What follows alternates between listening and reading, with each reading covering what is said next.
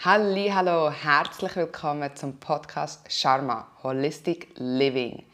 Und nicht nur in diesem Podcast geht es um holistisches Leben, sondern auch im Alltagsleben. Und für das habe ich diesen Sommer vom 17. bis zum 20. August ein Yoga-Retreat, ein Inner Power Retreat für dich organisiert. Es ist in den Walliser Bergen, in der schönen Natur, wo du mit Yoga, Meditation, Soundhealing, Kakao und einem Workshop rund um Energie und Manifestation in deine eigene Kraft kannst eintauchen und das holistische Leben ganz normal im Alltagsleben können auszuführen und in deiner Balance, in deiner Kraft zu sein.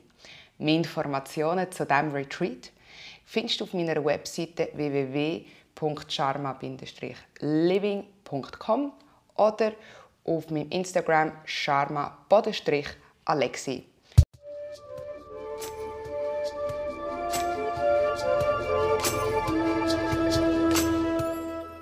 Hallo zusammen und herzlich willkommen zum Podcast Sharma Holistic Living. Heute zu Gast habe ich den lieben Kollegen Thomas Löw dabei. Den Thomas kenne ich schon seit ein paar Jahren. Wir haben zusammen angefangen, ich glaube, das ist jetzt etwa vor 4 Jahren, zusammen angefangen, Kakaozeremonien zu machen. Es bewegen uns auch beide in dieser holistischen Szene und haben schon zusammen viele coole Projekte gehabt. Und ja, erkunden gemeinsam auch so ein bisschen in der Schweiz die ganze holistische Szene. Der Thomas macht nebst der Kakaozeremonie aber auch Schwitzhütten. Gewisse kennen es vielleicht auch als Temascal. Und ja, heute reden wir mit dem Thomas und er erklärt uns ein bisschen mehr, was denn überhaupt Schwitzhütten Temascal sind. Es ist nämlich viel mehr als nur eine Sauna. Es gehören noch viel mehr Sachen zu einem Temascal, zu einer Schwitzhütte. Ja, und herzlich willkommen, Thomas.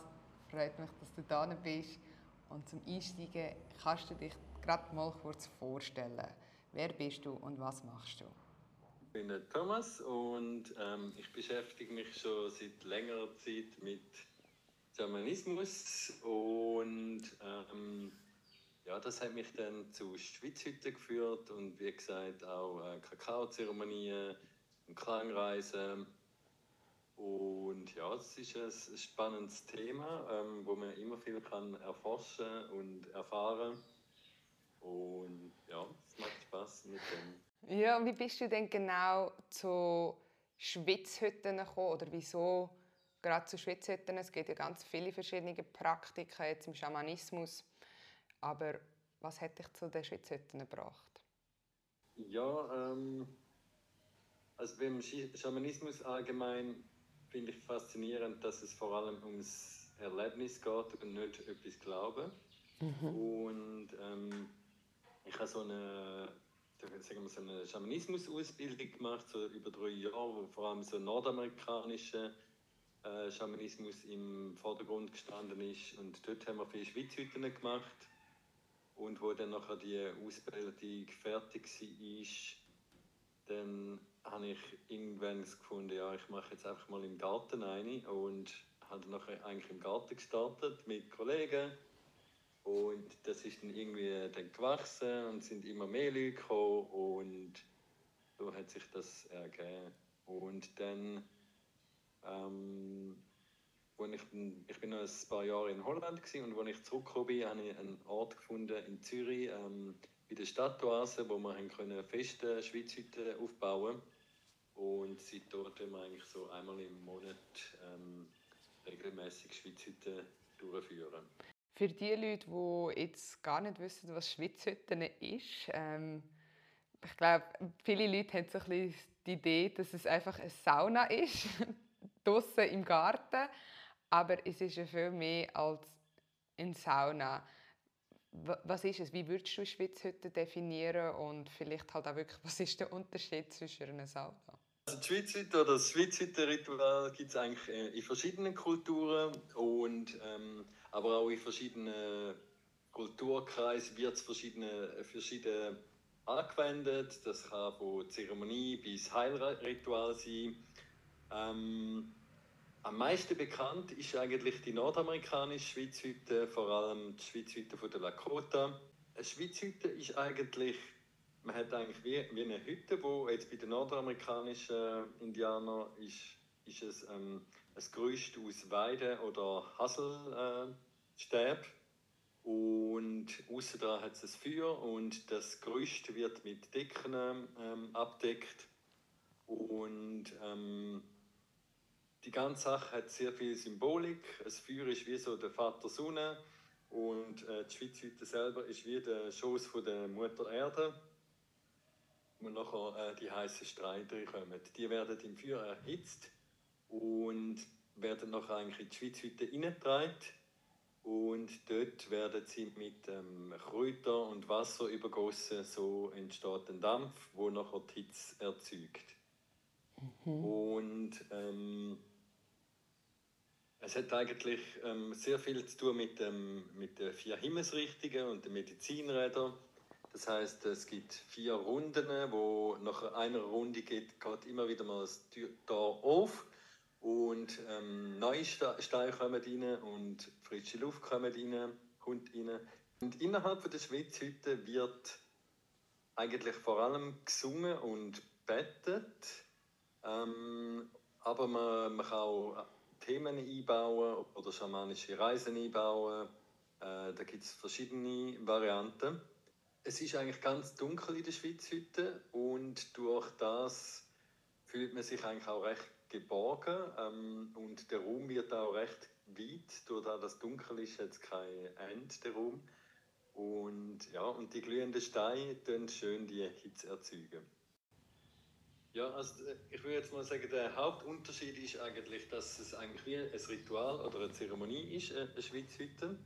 Das heisst, es hat einen strukturierten Ablauf. Zum Beispiel in diesen 4 Runden, jede Runde hat eine Bedeutung.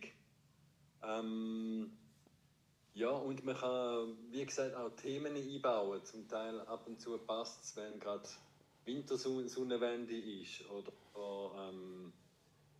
sonstige Vollmond oder so. Es gibt verschiedene Varianten, die man eigentlich einbauen kann. Zum Beispiel einmal haben wir gemacht, das war noch recht schön. Dort haben wir ein bisschen mehr Zeit gehabt und haben wir uns ein bisschen früher getroffen und jeder hat einen Stein genommen und seine Intention in den Stein gegeben und nachher aufs Feuer tun und nachher haben wir zusammen das Feuer angezündet. Aber das Ganze ist eigentlich wirklich ein Ritual und was vielleicht auch der Unterschied ist, es ist ja auch ein bisschen eine Grenzerfahrung.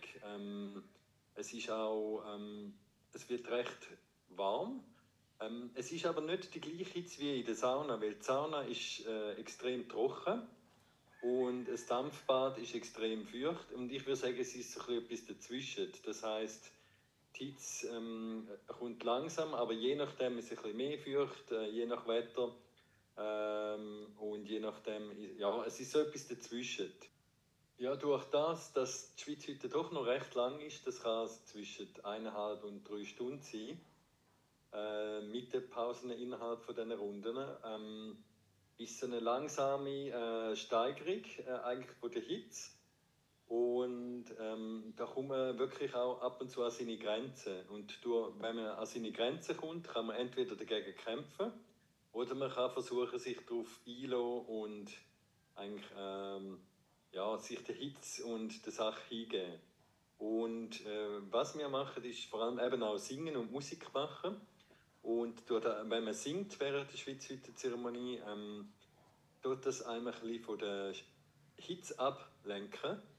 Und durch das vertreibt man es besser und das Ganze kann dann einem so ein bisschen wie in den Körper zurückbringen, in die Verbindung mit der Natur und mit der Erde, wo man drauf sitzt. Und ja, es ist eigentlich wie ein Raum, wo man kann reinschauen kann, man kann sich entspannen, man kann natürlich auch Themen mitbringen, wo man dann während der Schwitzhütte mit sich selber eigentlich bearbeiten kann oder abtauchen kann.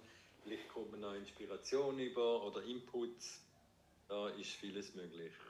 Und es ist natürlich auch als Gruppe wird so gemacht und es ist auch so verbindend, wenn man zusammen sagen wir, in einer Grenzerfahrung sitzt, was vielleicht auch mal ein bisschen nicht nur immer angenehm ist, sondern es ist auch mal ein bisschen anstrengend.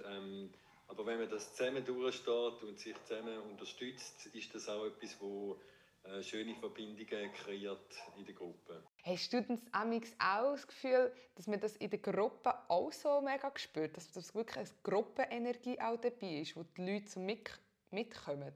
Genau, also die Gruppe macht sicher viel aus. Es ist wirklich, es ist auch darum jedes Mal anders, weil jedes Mal ist auch eine andere Gruppe, oder? Und das kreiert auch jedes Mal eine andere Erfahrung. Und das mit der Dunkelheit kann ich auch unterstützen, dass eigentlich, durch das, dass es dunkel ist, trauen sich vor allem jetzt in der Schweiz, wo vielleicht die Leute nicht so offen sind mit, ja, jetzt singen wir einfach zusammen, trauen sich wirklich viele Leute zum Mitsingen und das ist nachher wirklich ein schönes Erlebnis, wenn du merkst, ja, haben alle mitgemacht und auch wenn man die Lieder nicht alle kann, sie versuchen mitzusingen und das kreiert wie wirklich eine schöne Stimmung eigentlich. Ich habe mit dir ja auch schon Schwitzhütten gemacht und habe es auch in Mexiko gemacht. Das ist jetzt vor allem mehr von der nordamerikanischen Kultur und Tradition geredet. Aber in der Maya-Kultur gibt es ja Schwitzhütten auch. Ich glaube, dort ist einfach das Konstrukt ein bisschen anders. Also die Hütte an sich kann anders sein. Und ich weiß jetzt nicht, ob bei der nordamerikanischen Kultur, Tradition auch das gleiche Bild, das gleiche Symbol verwendet wird im Maya. Im Maya, soviel ich weiß, wird geredet, dass der Temascal wie die Wiedergeburt ist. Oder man kommt nachher aus dieser krassen Erfahrung in der Schwitzhütte, wo man sich mit sich selber und diesen Themen auseinandersetzen, raus und ist dann wie neu geboren. Ist das in allen Traditionen oder ja, kannst du dort vielleicht ein bisschen... Das ist in der nordamerikanischen Tradition auch so, eigentlich das Symbolik von der Wiedergeburt, es ist auch der Schoß von der Erde. Und ja, der Unterschied ein bisschen zum Temascal, wo im mesoamerikanischen Raum eigentlich ist wirklich, dass es eine Lehmhütte ist, eigentlich fix installiert und ja, auch der Hintergrund ist ein bisschen anders. Ich glaube, im Temascal ist es auch noch mehr, sagen wir zum Beispiel auch für Geburtsvorbereitung oder andere Heilmethoden als jetzt im nordamerikanischen. Aber es ist auch ein bisschen so, dass sich gewisse Sachen nach meiner Sicht ein bisschen vermischt haben. Also gewisse benennen die nordamerikanische Schwitzhütte nennen sie auch Temascal und oder gewisse Elemente von der nordamerikanischen Schwitzhütte sind auch im Temascal in Südamerika oder Mittelamerika. Also ich glaube, es hat sich auch ein bisschen vermischt, weil ich denke mir, so das ursprüngliche Temascal von den Mayas oder Inkas ist schon recht lang her und ich weiß nicht, wie viel das da ganz genau überliefert ist. Aber es hat sicher da Vermischungen gegeben, aber ist eigentlich ursprünglich ein bisschen anders, aber hat auch viele Gemeinsamkeiten. Wenn jetzt jemand gar nicht viel am Hut hat jetzt mit dieser Tradition und denkt, irgendwie ist mir das ganz fremd, es resoniert für mich jetzt nicht mega, kann man ja trotzdem an einer Schwitzhütte-Zeremonie ja teilnehmen. Das ist jetzt ja nicht fix auf die Kultur festgelegt oder fix auf die Tradition in dem Sinn, sondern es ist ja offen für alle und hat Vorteile für alle.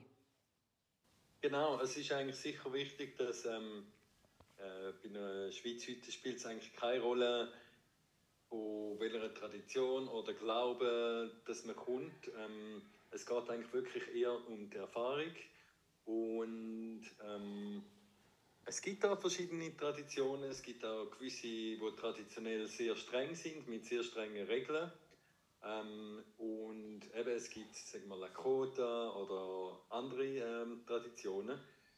Ich selber lasse mich einfach inspirieren von der Tradition, das mit den 4 Himmelsrichtungen. Aber ich würde jetzt nicht sagen, dass ich jetzt eine Lakota-Schwitzhütte mache, sondern ich mache einfach die Schwitzhütte, wie ich für mich wo es eigentlich stimmt, weil ich will eigentlich auch nicht etwas 1:1 kopieren, wo ich nicht, sagen wir, dort aufgewachsen bin und nicht den kulturellen Hintergrund habe. Aber trotzdem respektiere ich natürlich die Traditionen und versuche mich, die zu respektieren und gewisse Grundstrukturen beizubehalten, damit es wirklich auch so kraftvoll ist, wie es seit eh und je war. Was sind denn die Vorteile von denen? Also weshalb werden denn die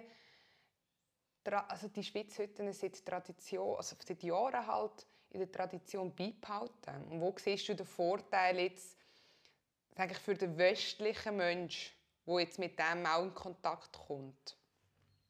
Ja, der Vorteil ist eigentlich, es kann einem aus dem Alltag holen, dass du eigentlich wie eine Auszeit hast, weil es wirklich eine Grenzerfahrung ist. Und durch das kann es sein, dass man eigentlich sich mit der Natur mehr verbunden fühlt, mit den Elementen, weil es sind eigentlich alle Elemente auch beinhaltet während so einer Zeremonie. Und oft sehe ich, dass die Leute rauskommen und nachher, sagen wir, auf dem Boden liegen und am Baum schauen oder auf den Vollmond schauen und sich dann verbunden mit der Erde und der Natur fühlen. Also sicher ein Hauptding, das ich jetzt sehe, ist Verbindung zur Natur. Und das andere ist eigentlich auch, eben, dass man eigentlich wie einen Raum hat zur Innenschau, zum Innehalten, zum an sich selber arbeiten. Aber man kann es ist auch etwas feierlich, oder? Man kann es auch als Feier zum Leben ansehen. Und ja, natürlich kommt dann auch noch die anderen Effekte dazu, wo zum Beispiel Reinigung oder Entspannung und so Effekte, oder wo eigentlich die Sauna auch hat. Jetzt, wo du so gesagt hast, eben die Leute spüren die Verbundenheit mit der Natur. Das bringt mich gerade zurück, wo ich das erste Mal mein Temazcal oder meine Schwitzhütte gemacht habe. Ich sage automatisch immer Temazcal, weil halt in Mexiko von einem Temazcal geredet wird. Auf jeden Fall, das glaube ich vor etwa 5-6 Jahren in Mexiko, in den Bergen, in einem Dörfli San José del Pacifico. Und wow, ist das eine Erfahrung gewesen. Wir waren ein Grüppli von 3 Kolleginnen und der Schaman oder die Person, die den Temazcal geleitet hat, hat das wirklich nur für uns gemacht. Er hat uns dann auch durch die 4 Türen begleitet und bei jeder Tür haben wir ein Thema geschaffen, und ich weiss, ein Teil davon war, lass alles los, sag alles diesen Steinen, oder mit den heißen Steinen, die in der Mitte waren, gib ihnen alles ab, was du möchtest loslassen. Und das war einerseits mega emotional, also es hat auch ein bisschen Mut gebraucht, das zu sagen, selbst wenn es auch Kolleginnen waren, aber das können vor allen zu sagen, etwas, was sehr persönlich ist und auch oft auch emotional ist. Aber es hat mega gut, und die Dunkelheit, man hat sich einfach geborgen gefühlt in dieser Dunkelheit. Es war natürlich heiß, sehr heiß, aber als wir dann echt fertig waren mit dem ganzen Ritual, sind wir rausgekommen. Ich weiss, es hat sich so befreiend angefühlt, rauszukommen, in die frische Luft, sich mit kaltem Wasser abzuwaschen. Wow, ich habe mich gefühlt, als wäre ich neu geboren. Vielleicht hier noch ganz kurz für die Leute, was ist der Dresscode? Was ist der Dresscode für ein Schwitzhütte-Ritual? Also beim Ankleiden ist es so, dass ich es eigentlich wie offen halte für die Leute. Man kann entweder kann man wie in der Sauna mit dem nackt ein Tüchlein umgebunden, oder man kann auch mit der Badehose im Bikini oder was noch viele Frauen machen, mit einem Sarong. Und je nach Tradition gibt es da verschiedene Regeln oder so. Ich überlasse das eigentlich den Teilnehmern, dass jeder für sich, wie es für ihn passt. Ja. Idealerweise möglichst wenig, weil es wird richtig heiß. Genau. Es gibt aber wieder andere, zum Beispiel die so vom Camino Rojo, dort haben meistens Frauen einen Rock an. Was wird denn oder was singst du jetzt bei dir für Lieder in der Schwitzhütte? Es gibt eigentlich natürlich verschiedene Möglichkeiten. Es gibt so die traditionellen nordamerikanischen Lieder, aber ich singe auch mal ein Mantra oder ein Medizinlied von Südamerika. Ich bin jetzt da nicht so strikt, dass man nur traditionelle Lieder singen darf. Für die Leute, die es gar nicht kennen, was ist Medizinmusik? Die Lieder, die in Zeremonien, die man in Südamerika macht, mit Pflanzenmedizin, da gibt es die Icaros, die einem durch eine Reise begleitet. Auch diese Songs passen noch recht gut in eine Schwitzhütte rein. Ja, und ich finde, die Musik an sich, egal eigentlich in welcher Erfahrung, in welcher sage ich, Etappe von deinem Leben, ist mega hilfreich. Also die Musik bewegt, die Musik hat eine Energie und kann dich entweder glücklich machen, kann dich traurig machen und kann dir da einfach helfen, gerade aus einer Erfahrung von einem Temazcal oder eben Schwitzhütte, wo dich einfach unterstützt, über deine Grenzen zu gehen. Genau, und ich glaube wirklich auch, dass Musik ist wirklich sehr wichtig, weil sie leitet einem wie durch das Erlebnis. Und ist dann auch je nach Moment passt ein anderes Lied. Es gibt Momente, wo vielleicht etwas Melancholisches passt. Oder dann gibt es Momente, wo man eher ein kraftvolles Lied braucht, um ein bisschen mehr Energie ins Ganze hineinzubringen. Es ist eigentlich auch wenn man singt, ist man eigentlich wie der DJ von den Songs, wo man mal fühlen, welcher Song das sich jetzt genau richtig anfühlt. Und das ist eigentlich auch ein bisschen eine Kunst, um herauszufinden oder zu spüren, welcher Song das gerade passt. Aber es ist auch schön zu sehen, dass ab und zu Leute, die vorher vielleicht gar nicht so groß gesungen haben, plötzlich den Singen entdecken und dann fragen, ja, kannst du mir noch das Lied schicken? Und dann üben sie die Lieder und das ist wirklich etwas Schönes zum sehen. Ja, und Singen an sich, finde ich, ist etwas mega Befreiendes. Spüren, wie man mit seinem eigenen Körper ein Geräusch machen kann, eine Musik machen kann. Man merkt, dass der Körper an sich ein Instrument ist. Also, du lernst mit dir viel mehr in Kontakt zu kommen und merkst, dass du wirklich die Elemente bist. Oder? Du bist das Feuer, du bist der, das Wasser und alles. Und nur herauszufinden, wie du das brauchst, um mega coole Musik zu machen. Ja, das stimmt. Und was eigentlich auch noch schön ist, was ich jetzt noch oft mache in einer Schwitzhütte, ich öffne auch den Raum und sage, ja, will jemand einen Song sharen?